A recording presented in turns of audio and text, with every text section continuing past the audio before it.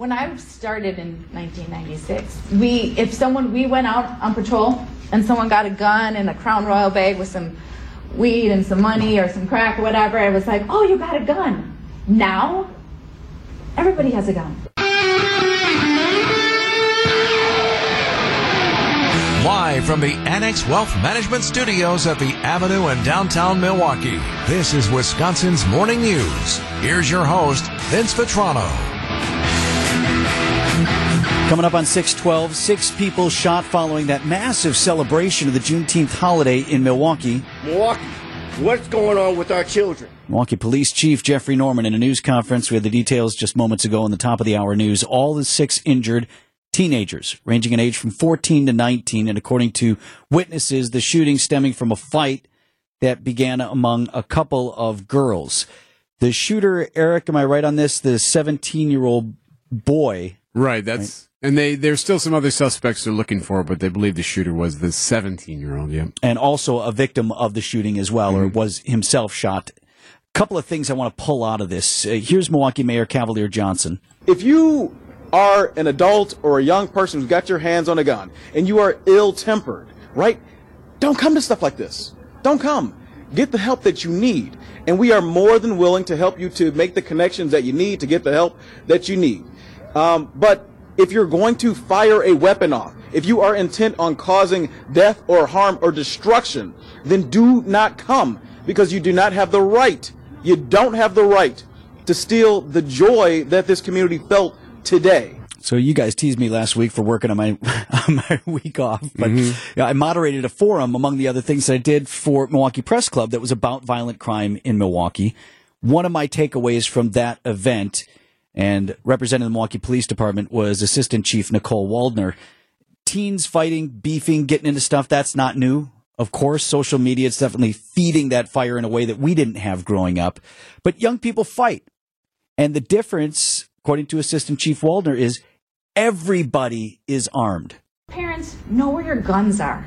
The amount of guns on the street is shameful. Like, when I started in 1996, we went out on patrol and someone got a gun and a Crown Royal bag with some weed and some money or some crack or whatever, it was like, oh, you got a gun. Now, everybody has a gun.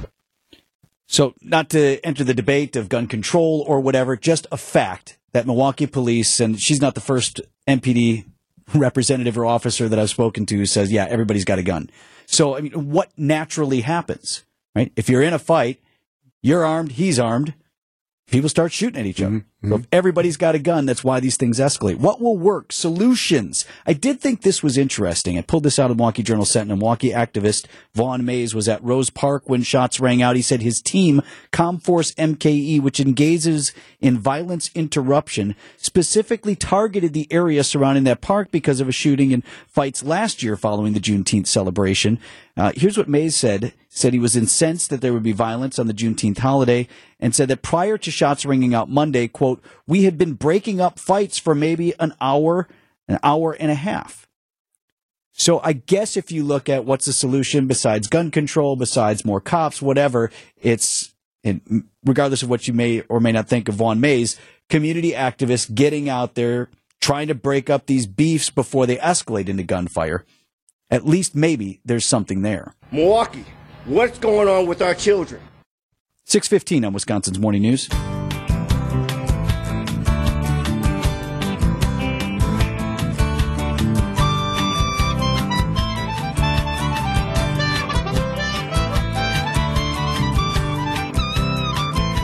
Laurencia Bembenek, where do you want to start the story? Let's start at the end. She died more than 10 years ago now. She's just 52 years old. Actually, Mike Jacobs over at TMJ4 News, probably one of the last interviews with her, certainly the last person that I personally know that talked with her. That doesn't surprise me. And that was around, right, all the stuff with Dr. Phil. Remember, she was going to be on Dr. Phil's show, and then she didn't want to be, and it was just a bizarre end to her life. And if you're like my age or older, you probably remember the front end of the story. Branded a Playboy bunny because she was once a waitress briefly at the then Playboy Club in Lake Geneva, but she wore that brand always, and it helped sensationalize the story. She became a Milwaukee police officer. She was accused of killing her new husband's ex-wife, went to trial, convicted, sent it to Cheetah Prison in Fond du Lac County. She escaped, was captured later in Canada, later pleaded guilty to a reduced charge of second-degree murder, which allowed her to be immediately released from prison for time served back in 1992. Always maintained her innocence. And we're talking about this morning because Milwaukee Repertory Theater is looking ahead to the world premiere of a production that began in sort of at the idea stage here at the Rep. It's called Run Bambi Run. It's a musical about Lori Bembenek. There's a sale on tickets today. I'll tell you a little bit more about that. But first, my interview with the Rep's executive director, Chad Bauman. Bambi will be innocent or guilty. Bambi can be innocent or guilty. We will see. If you said to me, Laurencia Bembenek, the musical, Run Bambi Run, I wouldn't know if it was a joke or if you were serious. You are absolutely serious. Absolutely serious. It doesn't seem like the most logical pairing, but when you take a look at the craziness of the story and you pair it with a great Milwaukee band, you know, the Gordon Gano of the Violent Femmes, it actually makes a great pairing. Talking with Chad Bauman. He is the executive director of Milwaukee Repertory Theater. The show is called Run Bambi Run. It will be a world premiere on stage here in Milwaukee in September. So you mentioned Gordon Gano of the Violent Femmes. This is a rock musical. So this is in Oklahoma. No, this is not Oklahoma. And yet, I think everybody that enjoys musical theater will also enjoy this show, but it also, you know, has got a rock music to it. Bambi could be innocent or could she? Bambi can be innocent or guilty. We will see. So what is the story that you tell, Chad? Because so many of us are familiar with Laurencia Bembenek's story, but there are a lot of different places that you could start. There are a lot of different stories within stories that you could tell. What is the book? Yeah, I didn't know anything about Laurencia's story when I first moved to Milwaukee, but it is stranger than fiction, and there's a lot of loopholes you can go down, a lot of rabbit holes you can go down, and we explore quite a few of them. And the big question that we get often is, you know, do we frame it as, is she guilty or innocent? And we don't answer that question. You be my judge, you'll be my judge. Don't bear me no grudge and don't be in a hurry. Treat me like I was your blood. Treat me like I was your flesh and blood. I am you and you are me. In terms of the sensitivity, how do you approach that? Because Lori Bembenek was a real person. She has family and friends still here in the Milwaukee area. I know you want to be sensitive to those folks, but also still tell this story. Yeah, I mean, our job is to tell the story as truthfully and respectfully as we possibly can, and yet it is a stranger than fiction story. And so we have done, and by we I mean the writer Eric Simonson, who's a Academy Award winner, who's done a lot of great work diving into Lori's story and is going to be told quite faithfully. Baby got spears by your peers. And by the press, you can guess the rest. Bambi was a cop. Bambi was a killer. Bambi was a patsy sent up the river. Talking with Chad Bauman, executive director of Milwaukee Repertory Theater. Run Bambi Run, the musical, will have its world premiere here in Milwaukee in September. How important is it for you here as our local theater company to be producing new work, Chad? It's incredibly important. I mean, everything that you see on our stages is, you know, to the betterment of the field, and we have to tell local stories and news stories in order to keep it fresh. You know, every story, including Hamlet, you know, by Shakespeare, was a new play. And so if we don't have new plays, then we don't have stories to tell. Innocent or guilty.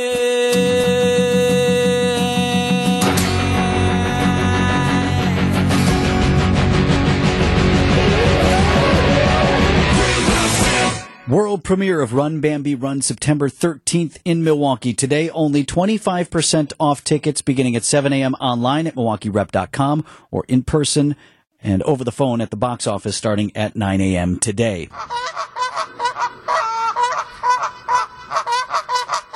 A flap over geese in Mukwonago this morning.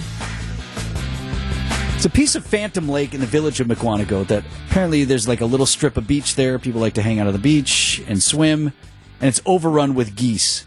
It's certainly not unique in that capacity, right? A lot of places overrun with those things. Right. South Shore Beach is another one right on Lake Michigan, right, if you like that area. But this is happening in village of McWanago. It's overrun with geese. Outside of being smelly and gross, can also be a public health concern because the droppings can contain E. coli. That's one of the reasons that South Shore Beach is closed so often, because the water quality is very poor because of the droppings. And if the waves don't take it out enough and stir that up and dilute it, it's a cesspool. It can affect water quality for sure. Certainly don't want to be stepping in it. So the village has plans to eliminate the geese. In other words, they'll be rounded up and euthanized. That's supposed to happen later this month or early next. There have been programs like this in the past. In some cases, I recall, if locally, the geese would be slaughtered with the intent to donate the meat to pantries. They still do that? That's a thing? I don't know, and I don't know if that's the case here. I just know that has happened before. So as a way to say, okay, yes, we know we're killing the birds, but some good will come out of that outside of just ridding the birds of the public nuisance that they are. Well, there's a Save the Geese movement that is clogging village officials' emails, and some of it appears to be because of their own antagonistic responses. So, email from the National Goose Protection Coalition with the headline, you got this email too, E, right? Oh, yeah. Here's the headline. Wisconsin village trustees send bloody images and offensive emails to geese mercy advocates. So they want to save the geese. They apparently would rather have children swimming and walking around in sandy feces rather than control the goose population, but that's not even the point of the story. There's the real beef, or should I say poultry. They sent screen grabs of communications purportedly from a couple of village trustees. One refers to the geese as flying rats and includes the quote, "Look forward to the day when every dirty goose is gone from our village." All right. Another appears to be in response to people who've been sending notices concerned about the geese, and one of the trustees, according to this, simply responded by sending photos of hunters and a bunch of dead geese. Yeah, like lined them up and Right. took a picture. It's a guy posing with his kill. He's got a couple of geese, one in each hand, big old smile. Then another showing about 24 or so dead geese all lined up, and this was apparently in response to that email. So Stick it to him! that probably didn't help the cause there. Fox 6 did the story, and they interviewed like the village administrator there, and he said the trustees are getting thousands of emails each now. So this is in response to that, like, look here, have a picture of a dead bird. Right. Oh, yeah? Right. Eric emails me and says, yeah, I'm really concerned about the birds, and this is what I send him back. Oh, yeah? Hey, like these birds. Huh? You like that? You like birds? You like How that, about buddy? these birds? I got a bird picture for you. Oh, boy. So that didn't help the cause, apparently. And now, according to the Fox 6 report, these guys are flooded with, have their inboxes. They can't find out if the guy down the street is having trouble with his garbage pickup because his inbox is flooded with emails from around the country. This happens from time to time, not just with birds, but like also other animal protection sites, like wolves. We'll get emails about wolves and protection of wolves from time to time from across the country. And when they mobilize the cause, then they all go. This is what happens. So a little bit of their own making there in McWanago.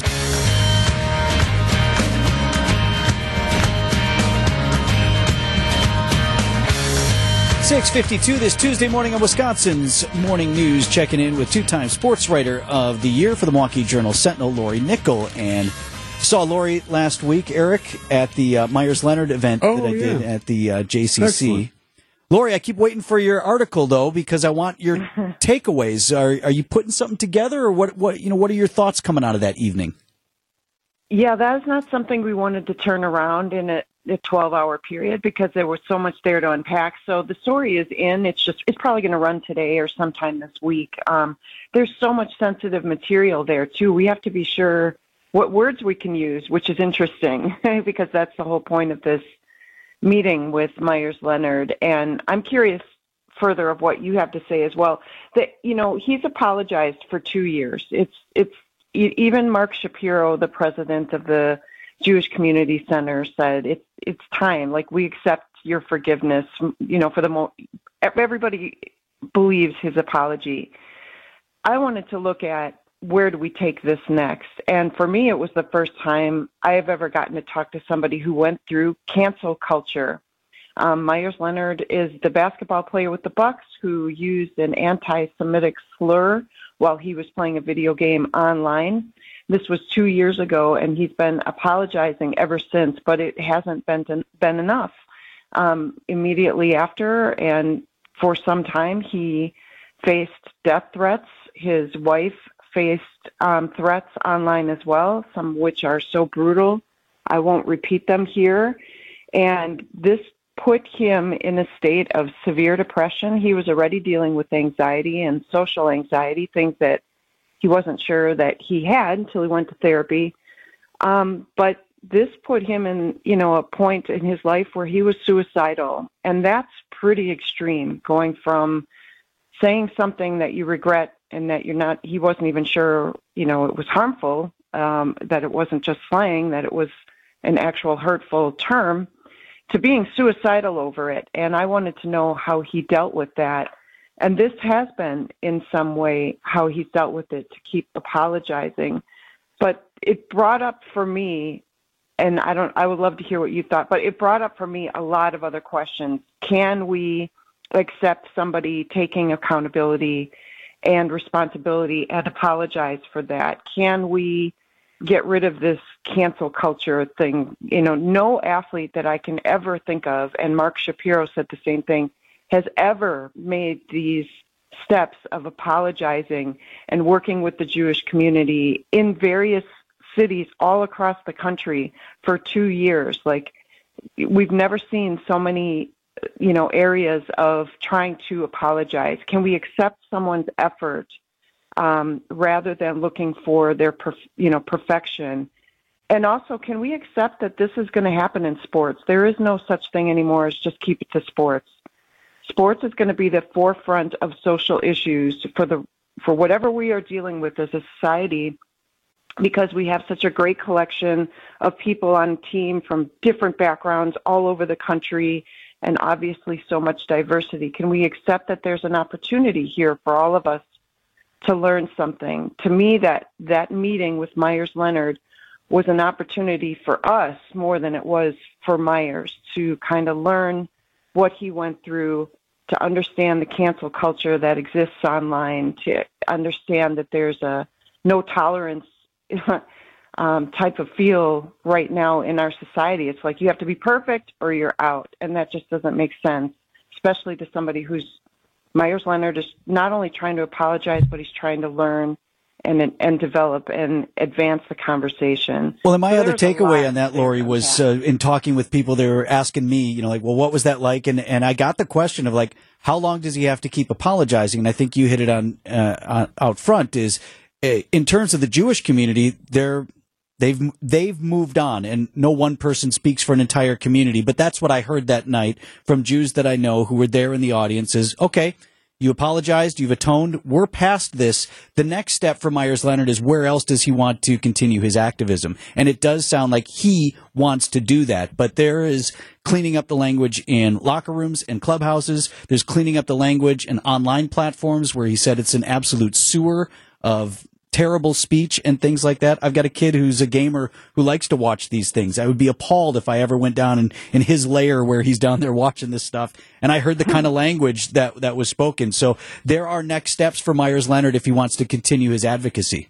And I like that you said that, too, if he wants to continue, because that's what I asked Mark Shapiro, and others. What if Myers just wants to apologize and move on? And that has to be okay, too. But he wants to keep pursuing this, and being an ally means something. That means now if he hears something in the locker room, he's going to say something, and that's the progress of moving forward. If he had hurt himself 2 years ago, we wouldn't have Myers-Leonard as an ally right now, and that's the big takeaway from this for me. Lori Nickel, two-time Sports Writer of the Year with the Milwaukee Journal-Sentinel. Look for that piece dropping soon on JS Online. Thanks, Lori. Great to catch up with you. Thank you so much. Take care.